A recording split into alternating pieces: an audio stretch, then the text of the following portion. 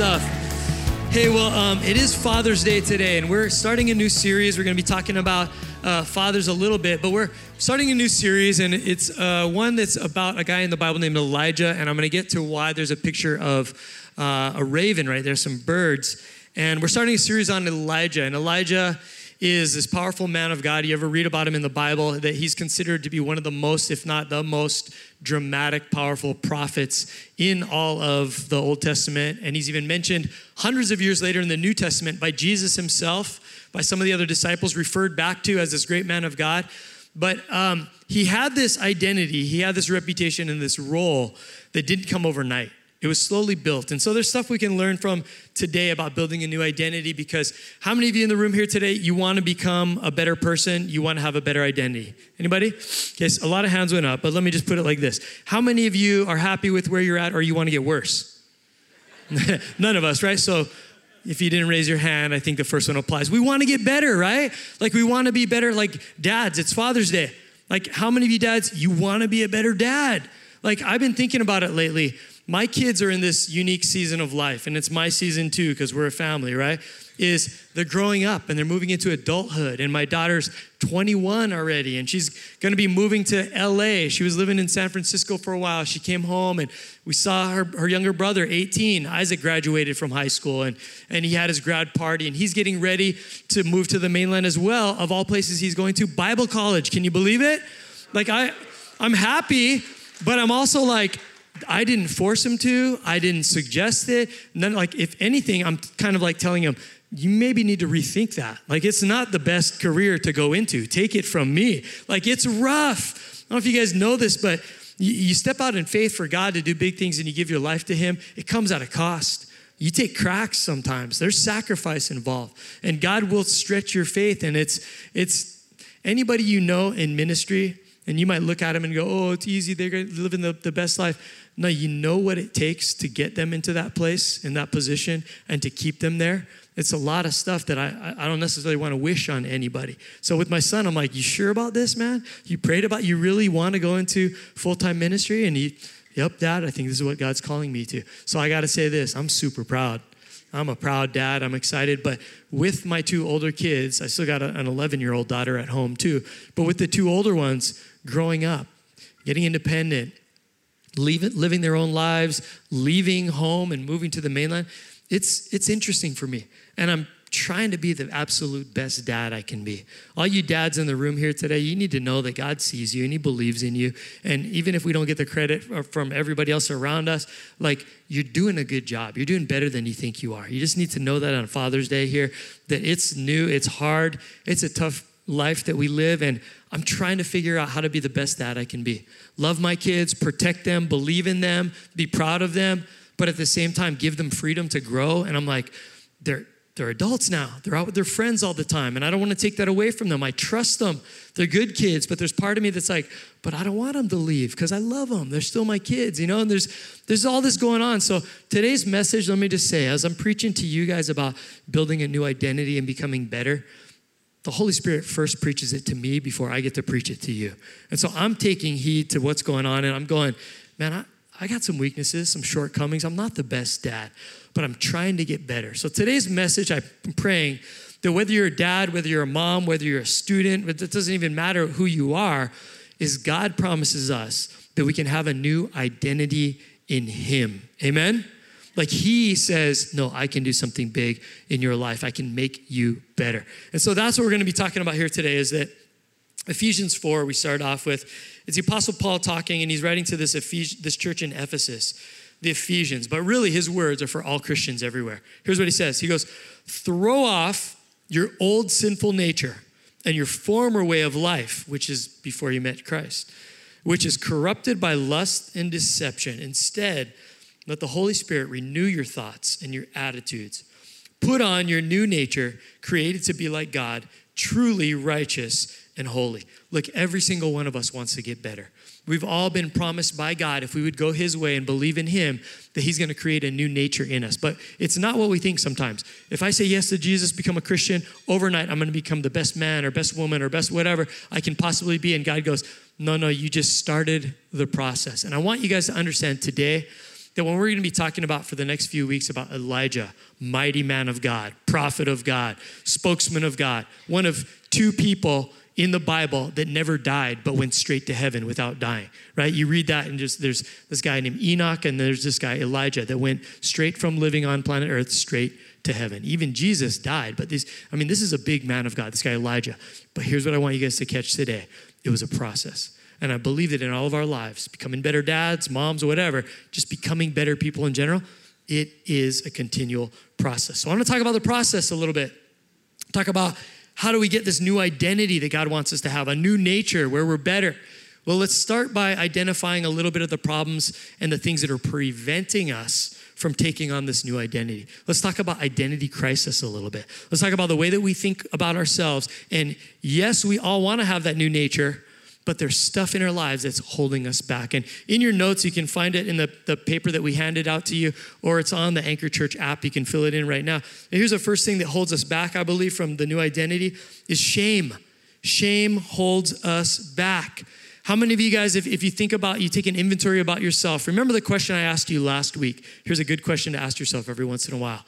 Do I like who I'm becoming? That's a great question to ask yourself. Self-inventory, self-evaluation. Take a look at the mirror in the morning when you get up. Do I like the person that's in there? Do I like who they're becoming? And we ask ourselves this question, is there things in our life that we'd say, no, because I've done this, and I said that, and I'm this kind of a person, and we're ashamed of the things that we've done, the things that we've said, the actions, the stuff in our past maybe. We've made some mistakes. We feel guilty because we made some poor choices. We hurt some people. Maybe we self-destructively hurt ourselves. And we're living in this thing of shame that is holding us back from this new identity that God wants for us. Maybe you're your own worst enemy. You talk yourself into the shame and how you feel. I could be better, but I don't think so because this is me. I'm just normally like this. Maybe it's other people. Yeah, people in your life, people that shame you, people that remind you of how bad you are, people that make you feel unworthy. Anybody have people like that in their lives? Yeah, think people that talk negatively and bring you down and keep you trapped in that shame. Let me tell you, if you have people like that in your lives, here's my word of advice. Find new people. Find new people. Don't put up with that kind of stuff. And if they're in your life and they're there, just get over that. Don't listen to what they have to say. Remember Jesus in Scripture. He caught the woman. There was a woman that was caught in adultery by all the religious leaders. And they're like, man, she's totally blowing it. She's caught in adultery. We're going to stone her. She deserves to die, all of this. And Jesus comes along. And long story short, he basically says, it looks like you want to change. Like you don't want to be trapped in where you're at anymore. And yet you still keep falling into the same old habits. And Jesus just simply said this, hey, just stop doing that. Remember what his exact words were? Go and sin no more. Where's all you people that want to condemn you? Oh, they're not around anymore? Then neither do I condemn you. But here's what I want you to do. Stop being trapped in your shame and falling into the same old patterns and habits and look forward, get rid of that stuff, and go and sin no more. For some of you here today, there's your word, the reason you came to church today. You keep beating yourself up in shame. God's trying to make your life better. And you're like, no, I'm unworthy. He says I'm unworthy. She says I'm unworthy. I think I'm unworthy. And God's just saying, time to move past that. Amen? Come on, we got to stop being held back by shame. Secondly, here's something that keeps our identity from growing into what God has for us. We're too complacent to grow. Too complacent to grow. That means we're not moving. We're just stagnant. We're too comfortable right where we're at. And it's not a matter of, well, I'm ashamed. It's just more like, no, I'm good. I'm good enough. Like my identity is okay. I'm fine with it. It could get better, but I just don't feel like it. You know, I don't know about you guys, but I'm really thankful that the trade winds are back, right? Because there was a couple weeks when it was really hot and humid in Hawaii. You guys feeling me on that one? Like we've been breaking records. I've been reading in the weather like, wow, it hasn't been this hot and humid since, whatever. And it's been hot around here. The worst thing about being hot is being hot when you're sleeping. Anybody feel me? Like at night, it's one thing in the daytime, I can jump in the pool or whatever, but at night when you're just laying there and the fan is not cutting it, and you're just like, I woke up the other night and I was all sweaty and I was all like, and the fan was on, but I'm like, oh man, I need to be cool. This is like, I was all mad in my sleep. I woke up just angry. And I just remember this, as I'm laying there in my bed, we have air conditioning. We have like this killer, like the central air. We have one on the wall in my room. All I got to do right now is get up, go over there, press the button, probably got to close the windows, to let no air in, and I'll be fine. But you know what I said to myself? But I'm too comfortable. Like, I'm hot and sweaty, but I'm too lazy to walk across the room right now. And I was such a lazy pig that I laid there in bed, and I'm too comfortable. I'm not getting up. Fell back asleep. Woke right back up a little while later, hot again, still the whole night long, tossing and turning, more bitter, more angry, but too lazy to do anything about it, right? I woke up in the morning just bothered and mad and had to jump in the shower and everything. Like, but who am I? Who should I blame in all that? No one but me. Why? Because I'm too complacent. Listen, our faith is like that sometimes. Our belief in God and the belief that God could bring me to a place of cool, refreshing, new identity, becoming a better person. Why? Because I'm fine where I'm at. I'm just too comfortable, too lazy to do anything about it. Hey, wake up for church. Nah, I'm good. God loves me. I'm good. Hey, you should read your Bible. You should be a better man of God to your wife, your kid. Nah, I'm good enough right now. They know me. I'm good. And all that's holding us back is our own complacency. Here's a third thing in our identity that's kind of a bummer that holds us back is selfishness. Selfishness. Now, this is different from complacency because with selfishness, you're actually moving. You're actually doing something. You're actually progressing. You're getting stuff done. You're hustling. You're getting busy in life. You're being productive. However, selfishness leads us in the wrong direction. God's trying to give us a new identity, and we're busy, but the focus is on meeting our needs, blessing us, what we think is right, having control and living life by what we think is right. We're busy about it, but we're not following the things of God that would actually make us better. And this is a word for somebody in here today is you need to stop being so selfish and being busy about making money. You need to be making memories. Some of you dads in here right now, that's just a simple word God convicted me years ago about. Don't be so caught up in the things that feed self, and even though you think they're good. Well, I'm working hard to provide for my family. I'm working hard for this and for that. And God's going, you know what? You make money or you make memories. Spend some time with your kids, your wife, your friends. I don't know who that's for. I'm not trying to step on toes, but I know that God convicts me in that way. Sometimes I'm just after selfish motives. Amen? And that holds me back from God's best in my life. So I want to talk a little bit about the fact that God actually wants to give you a new identity. He wants to do stuff in you. He wants you to be a better father, better mother, better worker, better employee, better brother, sister, friend. He wants to give you that new nature that looks like Christ, that's holy and that is righteous and that you know you're getting better. He wants to do stuff to use you, but before God can do stuff through you to the world around you, God has to do stuff in you, right? He has to change you before he can work through you to bless the world around you. And so with that today, we're going to look at this guy named Elijah in Scripture. He's found in the Old Testament, and we're going to read the story where we first learn of him in the whole Bible. First time he's ever mentioned. We're going to hear his story, and he did some dramatic things, and we're going to pick up this story. Here's the backdrop. Here's the setting of what was going on historically in this time. So there's a nation of Israel. This is about 850 to 900 years before Jesus shows up on the scene. The nation of Israel is God's people, the Israelites, his people. This was before the new covenant where he's available for all of us Gentiles, meaning non-Jewish people, like he's there for everybody. But back in the day, his special chosen people, the Israelites and the nation of Israel. Now the kingdom had divided. So there was the northern kingdom of Israel and the southern kingdom of Judah. Where we pick up the story today has to do with the northern kingdom of Israel right now. And during this time, there's a period of about 200 years where God had brought in these kings to rule over his people. The problem is, for 200 years, for the span of 19 kings in a row, they were all corrupt, they were all evil, they were all leading God's nation, his people, away from God.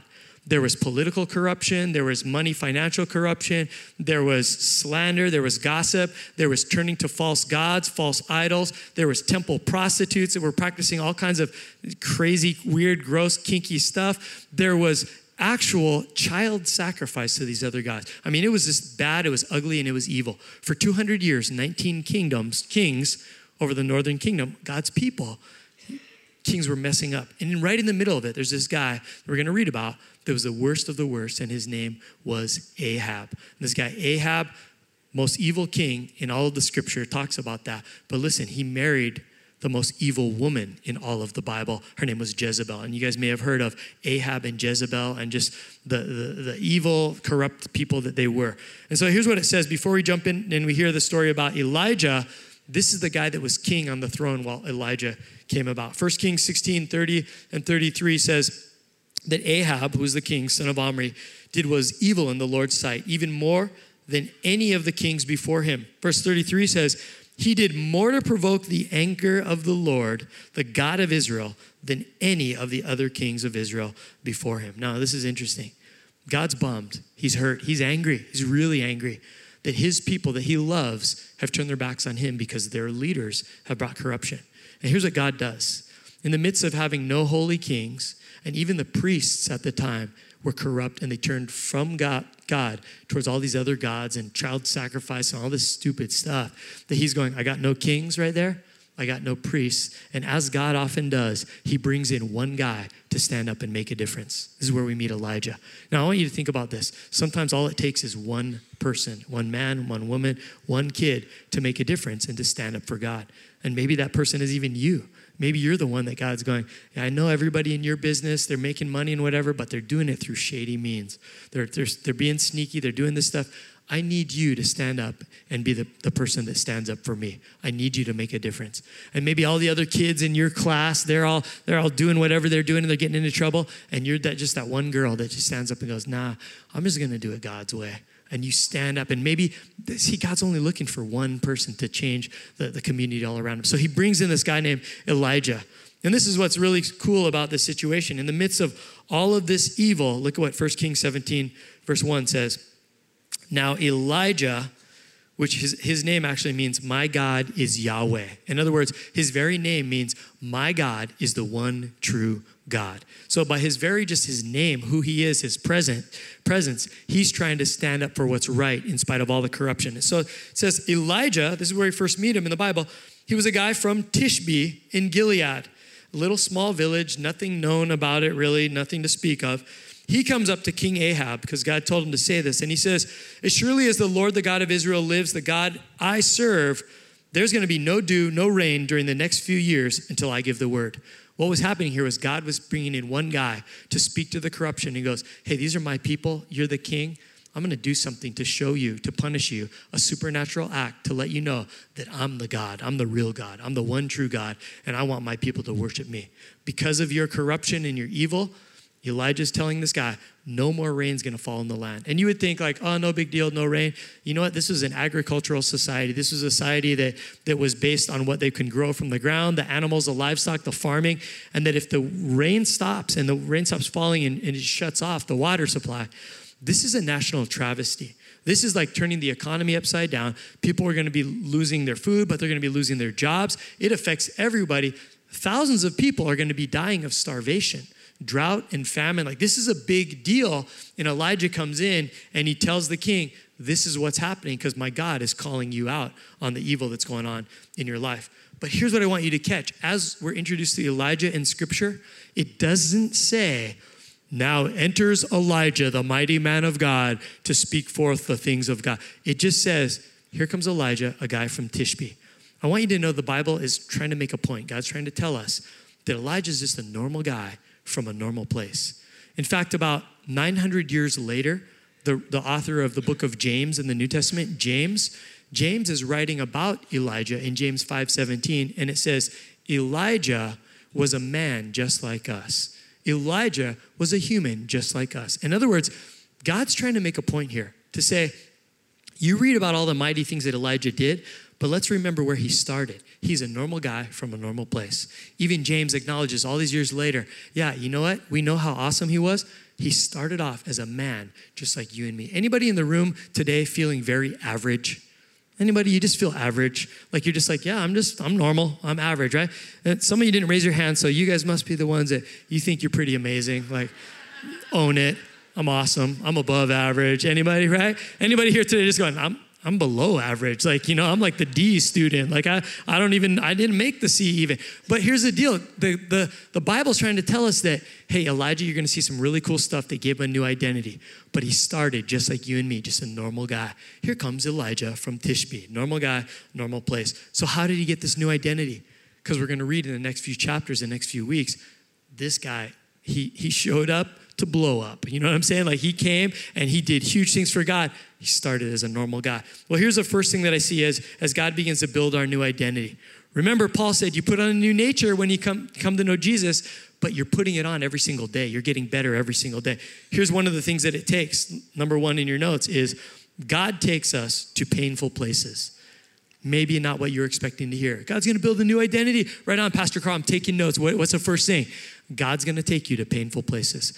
God is going to use pain in your life to bring attention to whatever needs attention, whatever needs to be fixed, whatever needs to be upgraded, whatever needs to have a little bit more of him. He's going to take you to that place on purpose. That's not very encouraging. That's not very hopeful. This is how God works. Listen, in the story, just as Elijah had told the king, hey, no more rain's going to fall on all the land. You got to think about this. That caused pain for Elijah. He stepped up to the king that's already evil, and now the king is going to blame him for no more rain coming in the land. All the people of Israel are now going to blame Elijah as the guy that you made this stop. My friends and family are dying. I lost my job. Our nation is in a crazy economic ruin. You're the guy that made that happen. So Elijah's going, wow, I didn't ask for that. Man, I'm experiencing some pain here. This is what he tells him in verse 2. Then the Lord said to Elijah, go to the east and hide. Like, dude, you better hide because everybody hates you. Go to the east and hide by Kerith Brook, near where it enters the Jordan River. So he had to go run away. And this is the painful place. God often takes us to painful places. The word Kerith right here, you can write this down. It means to be cut off or separated from. In other words, that God had to isolate Elijah. He had to pull him away from the place of blessing and all the rest of the people and good reputation. And God sometimes has to do this to us. He has to take us through a painful place, and it might be personal. It might be a hidden place that the rest of the world doesn't understand the pain that you and I are going through. Some of you walked into church today. No one knows. Friends around you, your family doesn't know the painful place that God is taking you with. What's going on in your head, your heart. Maybe there's stress, there's addictions, there's relationship turmoil, there's broken heart. I don't know. But sometimes God has to take us to these painful places. Here's Elijah. He's alone. He's humbled. He's broken. Sometimes God has to break you privately before he can use you publicly. Sometimes God has to go, man, this is going to hurt, but it's going to do something incredible in your life. I need to take you to this painful place or you would have never made the change. Like, I need to get you there. And here's the word for today is that there is purpose in the pain.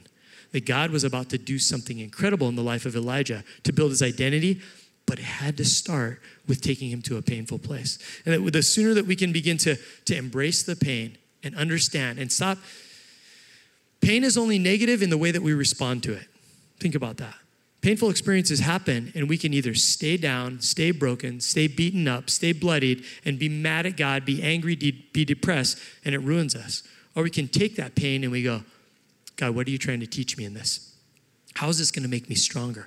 Where's the lesson that I can learn from that's going to build growth in my life and lead to better opportunities? Because if there's something wrong with my elbow or a physical part of my body that's broken, you know what happens is it's painful. And if I can stay there and just hold on to it, then I'm just going to always be in pain. But if I do something about it, it leads me to getting help.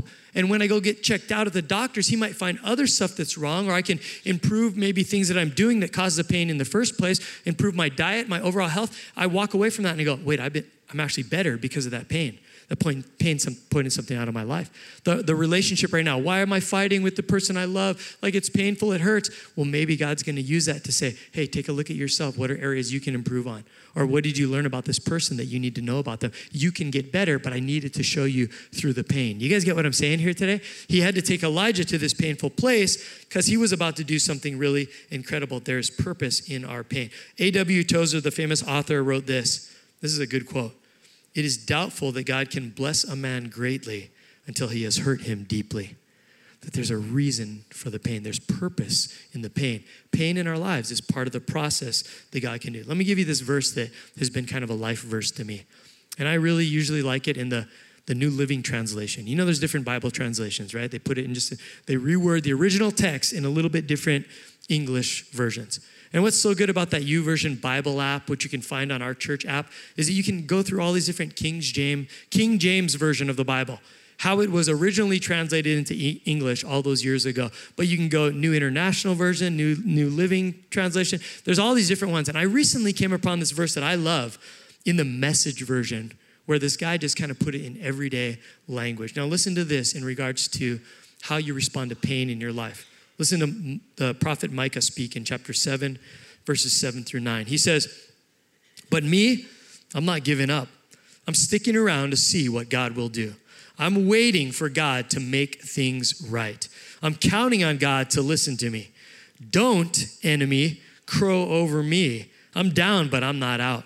I'm sitting in the dark right now, but God is my light." Is that a good word for you today? That's a verse to preach to the pain in your life, to preach to the people that try to shame you in your life, to preach to you when you want to be all self-pity party, right? Throw the pity luau for yourself. And the only friend that shows up is the devil, and he's just there to make you feel more stupid, right? Like when you're in that pity party, you preach this to yourself. You preach this to remind God that I'm in pain right now, but you're doing something in me, and there's purpose in this pain. Amen? Winston Churchill, the great prime minister during World War I, we're in World War II, all of this, Great Britain. And one of the favorite things the quotes that I have from him is he says, "When you're going through hell, keep going." Isn't that a good word right now for today? Sometimes God's going to take you to that painful place. How are you going to respond? You going to wallow in self-pity, or are you just going to, "God, I'm going through hell"? That's okay. Keep going. Push through. Ask God, show me, God, what the purpose is in my pain. What do you want to do in my life? I think it's a good thing sometimes. It builds character. And that's exactly what God was doing with Elijah. Hey, you just called out the famine, the drought. Now I'm going to tell you to go over to this place, Kerith, and be separated. Secondly, what happens when we go through the painful place is this, is that we learn daily dependence. This is what pain should do in our lives. It drives us to the point where we go, "God, this hurts so bad, I can't do anything about it. I need you. I just need you." In the next verse, it says this, verse 4. God told him, "Go over to that brook. You're on your own. You're humbled. You're broken. You're going through pain. But I want you to drink from the brook, and I want you to eat what the ravens bring you." That's why the picture at the beginning of this, we got a picture of ravens is, "I want you to eat what the ravens bring you, for God says, I've commanded them to bring you food." So Elijah did as the Lord told him. He camped beside Kerith Brook, east of the Jordan. The ravens brought him bread and meat each morning and evening, and he drank from the brook. Now, this is like super weird. Are you guys catching this? Like literally you have delivery from birds every day. Like every day you're like, "Okay, I'm going to go camp over here. I'm in pain. I can't believe I'm alone. I'm separated. How are you going to provide for me, God? I don't know how to like hunt. I can't provide for myself." And he goes, "Elijah, don't worry. The birds are going to bring you a Big Mac every day." Like the birds, like you heard of Uber Eats? You heard of like carry out? Like I got some birds and they're going to come take care of you. He's like, "Really, God? Like seriously? Birds?" "Yep, I got some birds. Some of them are going to have like bread in their mouth. Some of them are going to have like meat and barbecue from their dirty little beaks. That's all for you, bro. I got you." He's like, "What?" And what he's learning here is, man, I'm already going through pain, but the pain is driving me to realize I can't feed myself. I can't look after myself. God, I have nowhere to turn to but you. You see what God is trying to do in building his character here? He's trying to get him to have daily dependence and relying on God.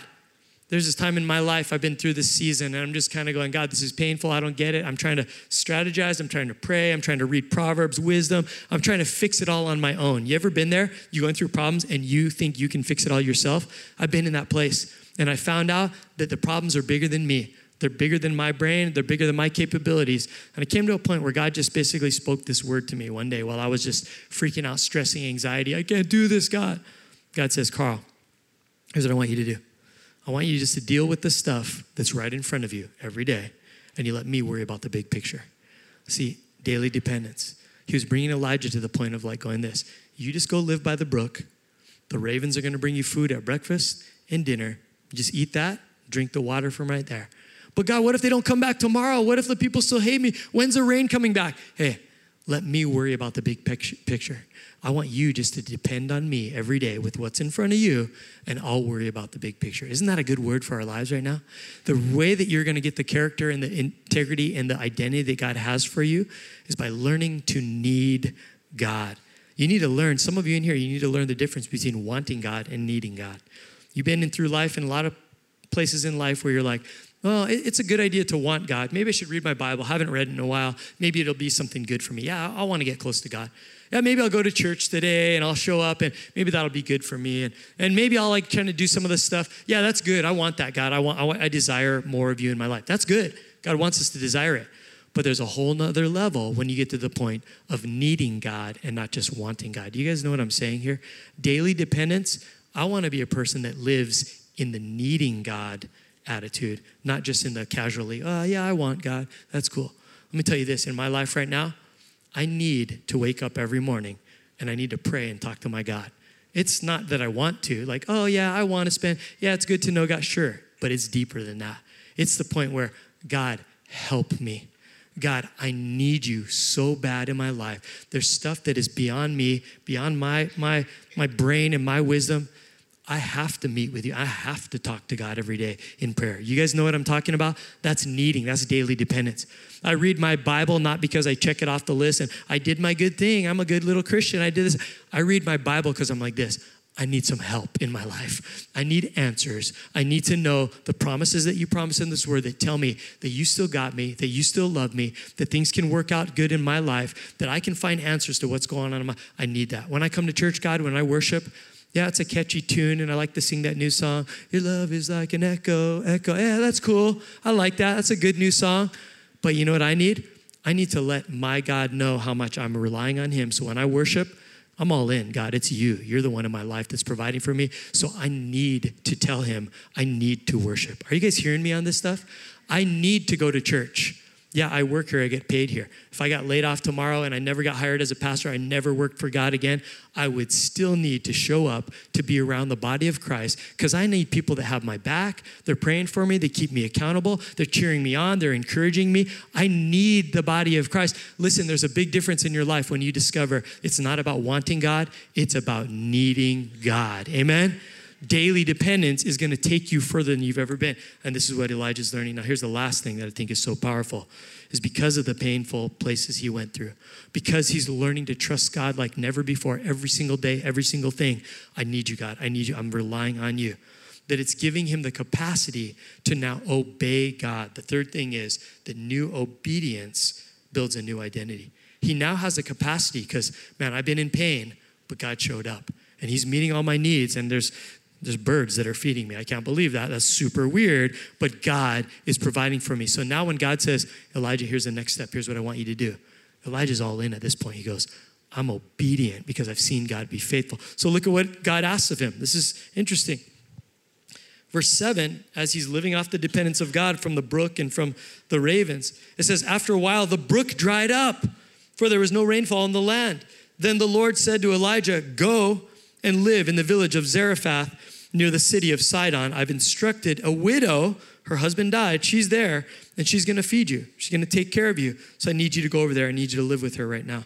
Now, first of all, what I notice in this verse is that the brook dried up. And I kind of question God on that. I'm like, I don't get that, God. That was from you. That was your provision for him. Why did the brook need to dry up? Like that was your saving grace in where he was at in life. The brook dried up. Like, why would you do that to this guy? You're providing for, why would you take away the thing that was like sustaining him and taking care of him? And basically the thing is this, is there's things in our own lives that need to dry up, need to stop, need to die so that God can move us to the place of the better blessing. You guys get what I'm saying in your life? Think about it like this. That maybe the job that you once had, that was a blessing from God, and it served you well all these years and provided income and took care of you and all that, maybe the company goes under or you get laid off unexpectedly for some reason. And you're going, God, the job just dried up. Like, what's going on with that? Maybe it's a relationship you're in. Maybe there's stuff going on in friendships, or, man, I thought these guys were always going to be there for me. We had a good thing going, and like now what's going on? We're falling apart. Is the friendship's drying up? The marriage, the boyfriend, the girlfriend, or whatever, that's the romantic relationship. Like it's what's going on, God? Why? I don't understand what the season is in my life. It feels like it's drying up in my life. I don't know what it might be. Your finances. I'm crashing right now. Lord, this is hurtful. This is painful. Like I had this income. I don't have that anymore.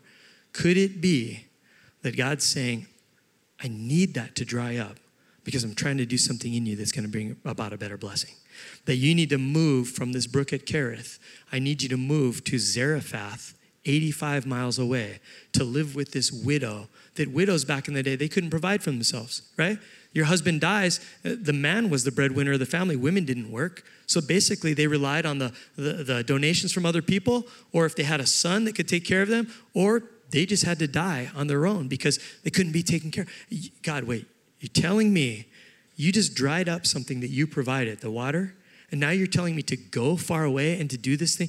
And Zarephath, that's not even a village that's a Jewish village. That's not Israelites there. That's your people, God. You don't want me hanging out with them, right? This is Old Testament days when God's nation was to be holy and not intermingle and not intermarry with other religions. Wait, you want me to go to a Gentile city? She's a widow. She can't even take care of herself. How can she take care of me? And that's a long ways away, 85 miles away. God, you're telling me to do that. Why did the brook have to dry up? I'm telling you guys, maybe the word for you today is, what has to dry up in your life so that God can move you to the better place, the place where you're supposed to be? And maybe instead of fighting the thing that's drying up, maybe God's speaking to you in that, and he goes, that has to happen because I'm trying to get you to somewhere better. Is that a good word for you today? I mean, it didn't make sense. Why did the thing have to dry up? But I realized what was happening. And so he goes and he's obedient. He takes a step of obedience because he goes, God, you've been providing for me so far. I can trust you to do the crazy thing. That dried up? Okay, you're still in this. You want me to move to go over there? You're still in this. Here's what happens. He moves to Zarephath. He finds the widow. She's out gathering sticks for a fire. What are you doing, lady? Oh, I'm just gathering sticks. Well, go get me some water. I'm thirsty. I just came 85 miles away and my brook dried up, right? She goes, okay, I'll go get you some water. Hey, while you're getting me some water, give me some bread. Can you give me something to eat? I'm super hungry. And she says this, look, I'm sorry, man. No disrespect, but I'm gathering wood right here because all I've got is my son at home. I'm a widow. And our jar of flour to make bread and our jar of oil, we're done. Like, I'm getting sticks to build a fire so that I can cook our last meal, and then my son and I are going to starve to death. That's literally where we're at. And here's Elijah that went on obedience, and because he's full of obedience now, he just goes, that's not going to happen in the name of the Lord that I serve. You will never, your jar of flour, your jar of oil will never run out until the rain comes back and it brings healing to the land. And sure enough, he stayed there. He lived with her. She baked the last meal, served it, and she goes, wait, there's still some more flour. There's still some more oil. And for days, for weeks, for months, for probably years, those jars never ran out, and God provided for them. Then at some point in the story, if you're reading 1 Kings 17, go read it. It's a really cool read. Is that her son, her only son, got sick and he died. And she's going, wow, you came here to save us, but now you're going to let my son die? And he goes, no, that's not how my God works. And he's full of faith now and boldness and obedience. And he goes, you know what? I got this. Bring your son. Grabbed his body, took him to the upstairs room where he was living, and he prayed for the son. And he laid his body on the son's body, prayed 3 times, and God resurrected the boy. This is the first recorded place in history in the Bible thus far, the Old Testament, where someone was resurrected from the dead.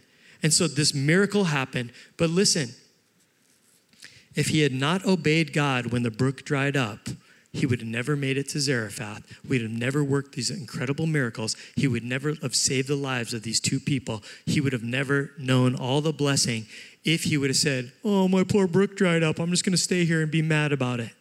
But it was because of the obedience that said, God, I trust you. You've been feeding me every day. You've been taking care of me. You tell me to go somewhere, I'm going. You tell me to jump, I say, how high? You tell me to do something that's crazy, that doesn't make sense. Lord, you want me to talk to someone? You want me to quit that job? You want me to have boldness? You want me to jump in a connect group? Lord, you want me to start doing this, like changing my attitude? Like, what do you want me to do, God? Because I get it. I've been through the pain. I've learned to depend on you. And now when you say to go, I'm going to go. He was developing this crazy new obedience. There's a verse in Isaiah that I love that talks about this kind of an obedience. Like Elijah leveled up in his obedience.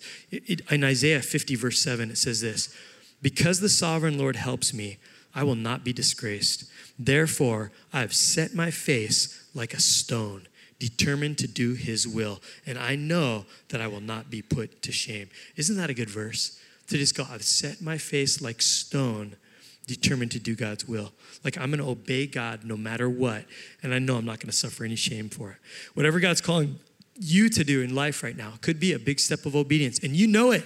You know he's been talking to you. You know this sermon right now is talking to you. You know things you've been reading or songs you're hearing, and people are saying stuff, and you know that God is saying, hey, I'm calling you to do this in your life. Take this step.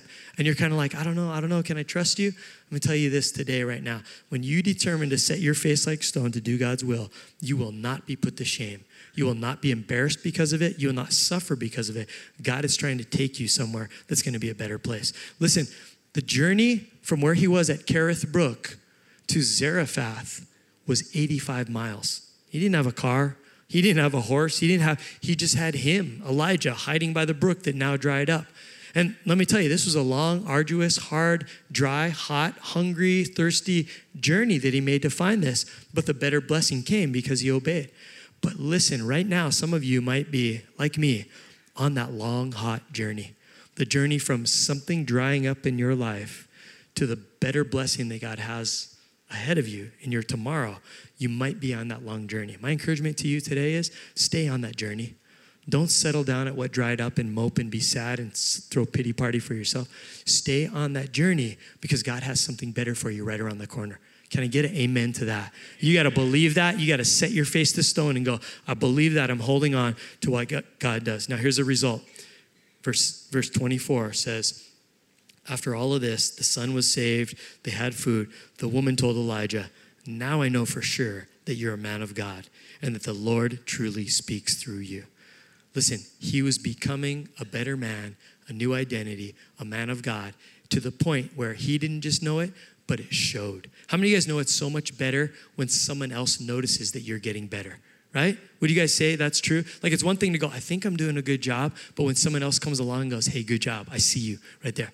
Listen, wives and kids, today's Father's Day, it wouldn't hurt you. It would only help you to tell that dad, tell that man in your house to say, we see you. You're getting better.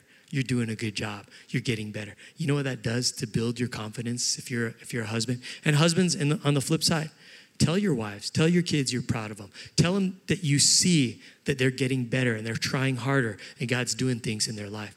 Wouldn't that be a good word to say today on this Father's Day from everybody in the family to one another? Man, you're just getting better, and she saw it. Let me tell you this. I caught the wave of my life 20 years ago when I was on a surf trip to Mexico. We got any surfers in the room? Anybody surf at all? Anybody can relate? Okay, you guys don't. I'm going to tell the story anyway. Just going to hope that it makes sense in Jesus' name. So I caught the wave of my life. I was at a surf trip down in Mexico with just one other buddy out. We were in Baja, California, surfing this spot. And we paddled out, and there's only two of us, hardly anybody on the beach. There's one lady on the beach, like an old Mexican woman that was selling like blankets and cheap sunglasses and like chiclets, gum. Because that's what they do, right? So she's selling that stuff. But we were out there basically on our own, and the waves had gotten better as we were out there. The wind had died down, and the waves got smoother and more glassy. And I was like, oh my gosh, I'm in heaven right now. My friend was so far down the beach, I couldn't see him. We each had our own peaks. I didn't have to fight for any waves. This wasn't like I was surfing all on bowls. I'm like by myself, just God is blessing me. And this one set comes in bigger than I've ever seen before. All that day, I paddle for it. I'm the only guy out. Why not? I take off. And I'm like, oh my gosh, this wave's gonna barrel. You guys know what the barrel is when it goes over you? Like for you non-surfers, I'm trying to explain to you. The ultimate thing that surfers look for is a tubing wave, a barreling wave, that you actually ride inside of it, right? So pull in, and I'm like all crouching down. Oh, I gotta make this as a barrel. This is awesome. Starts throwing over me, and I'm like, oh, this wave is good. I'm in there. I'm locked in. This is amazing. And I realize this thing's big. So I start standing up, and I'm like, yeah! I'm like in the thing, and it's like, yeah, this thing's huge, and I'm still in. This is amazing. Then I'm going, and I'm like thinking I'm gonna come out soon. It just keeps on throwing over me. It felt like minutes. It was probably like 7 seconds or something. It was like long, and I'm like, yeah. And literally I get spit out at the end of it. And I'm like, looking around. My friend is like 200 yards out, super far. He didn't see me. I'm looking, yeah, at least a lady on the beach, right? Yeah, look on the beach. She's not even looking. She's like, da-da-da, selling her stuff, right?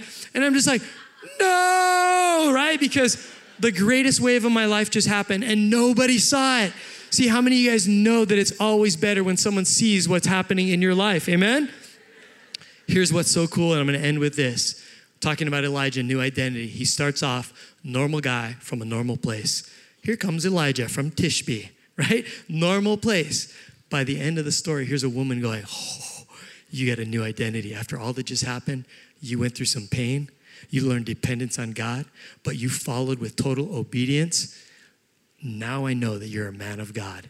And the words that come out of your mouth, you speak truth. Here's the lesson for us today. God wants to do that in your life. It's going to be a process where you might be going through pain, maybe right now. You might be learning to need God again, not just want him casually, but you're going to learn to need him. When you learn to be dependent on him, there's going to come a new level of obedience where whatever he tells you to do, you do. And you're going to find that journey from drying up and being dependent on him to the greater blessing, man, it's coming for you. It's right around the corner. The new identity is coming in Christ if you allow for the process. Is that a good word for you guys this morning? Let's bow our heads, let's pray, and we'll get you out there on this Father's Day. God, we love you. We thank you so much for who you are. Thank you for this lesson. We thank you for Elijah. We thank you for how you use him to speak to us, Lord. And if we're in that painful place, help us to push through. And God, if we're learning dependency, help us to surrender and to depend on you, because surrender feels so good. And Lord, if you're calling us to do something right now, we're convicted. We know that we're supposed to up our game. We're supposed to obey what you're leading us into. Doesn't look like it makes sense. Seems like it's impossible. But Lord, give us the courage to take that step of faith and to obey you and allow it to change our very nature, our character, our integrity, our worth, who we are. And Lord, I pray that other people in our life would see it, that we'd be making a difference, that you would do things through us, not just in us. Lord, we love you. Right now, we just ask in prayer that if there's anybody in the room that you need to make a commitment to God today, this is your moment right now. This is maybe the simple act of obedience that God is asking you to do. He's about to bless your life. He wants to do more in your life. He wants to show you stuff you've never seen, but you have to let him. God is a gentleman. He's never going to force himself on anyone. He wants us to choose to actually let him into our lives. And if that's you here today, then maybe you once did years ago. You said yes to Jesus and you were a Christian. You know you're a Christian, but maybe you're like, I don't know if I still am. Not that you lose your salvation, but maybe it wasn't even real in the first place. Or maybe you're just so far away that you need to reconnect with him. We're gonna pray together for that right now. Same prayer is gonna be for somebody that's coming to God today for the very first time. That's, however you got to church here, doesn't even matter. Today, the word was for you that God's trying to say, come my way, believe in me, let me into your life. I can change it. It might have some pain involved, but I'm going to teach you to depend on me and obey me. And man, the blessing is going to come. You're going to do some amazing things in life if you let me. So if you would like to pray that prayer with me right now, I'm just going to lead you in that prayer, and here's how we're going to pray it. I'm going to pray the words for you, and I'm going to pray them out loud. You're not going to pray it out loud. I want you to just own it in your heart right now. You take the words I say, you make them your words in your heart to God. I'll pray it out loud. You just pray it under your breath, quietly in your heart. God hears you. He sees you. He honors that heart. He is going to change your life. That is a promise. It's not a maybe. Stuff's going to happen as you put your trust in him. If you'd like to pray that with me right now and know for sure that you're going to heaven, your sins are forgiven, you're walking out of this room a full-on Christian, all in. That doesn't mean you're perfect, but now God's 100% on your side. If that's you, can you just let me know right now? No one else is looking. Eyes are closed, heads are bowed. Can you let me know who I have the privilege and honor of praying with this morning? Can you just raise your hand right now? Raised hand just means, Pastor Carl, I want to pray this prayer. I'm in. I want God. Good. I see some hands going up. I see you back there. I see you over there. I see you. Again, you just need to know that you're seen. I see another hand over there. I see a hand on this side. Some over here. 1, 2, 3 in a row right over there. Praise God. If you're watching online and you're responding to this, you're in the kid zone. You're in the courtyard right now. God sees you. You need to know that. I see these hands up front too. Praise God. This is the best moment of your life. You may not realize it now. It changes everything. Put your hand down right now and pray this with me in your heart. God, I'm here today. I need you. I want you. Lord, I'm surrendering my life to you. Would you come into my life and change me? From here on out, I'm going to follow you. I realize that you're not trying to condemn me or judge me. You're just trying to help me and fix me and heal me. So Lord, I repent. I turn away from my old lifestyle, my old nature. And Lord, I want you. I want you to show me. Lord, thank you for creating in me, in my life, in my heart, a new creation right now. Lord, I am eternally in your family. I don't even fear death because I know where I'm going. I'm going to be with you and your family for the rest of eternity. Thank you for being my God from this moment forward. In Jesus' name, the church says, amen. Amen. Amen. Can we praise God really quickly for those people? Amen.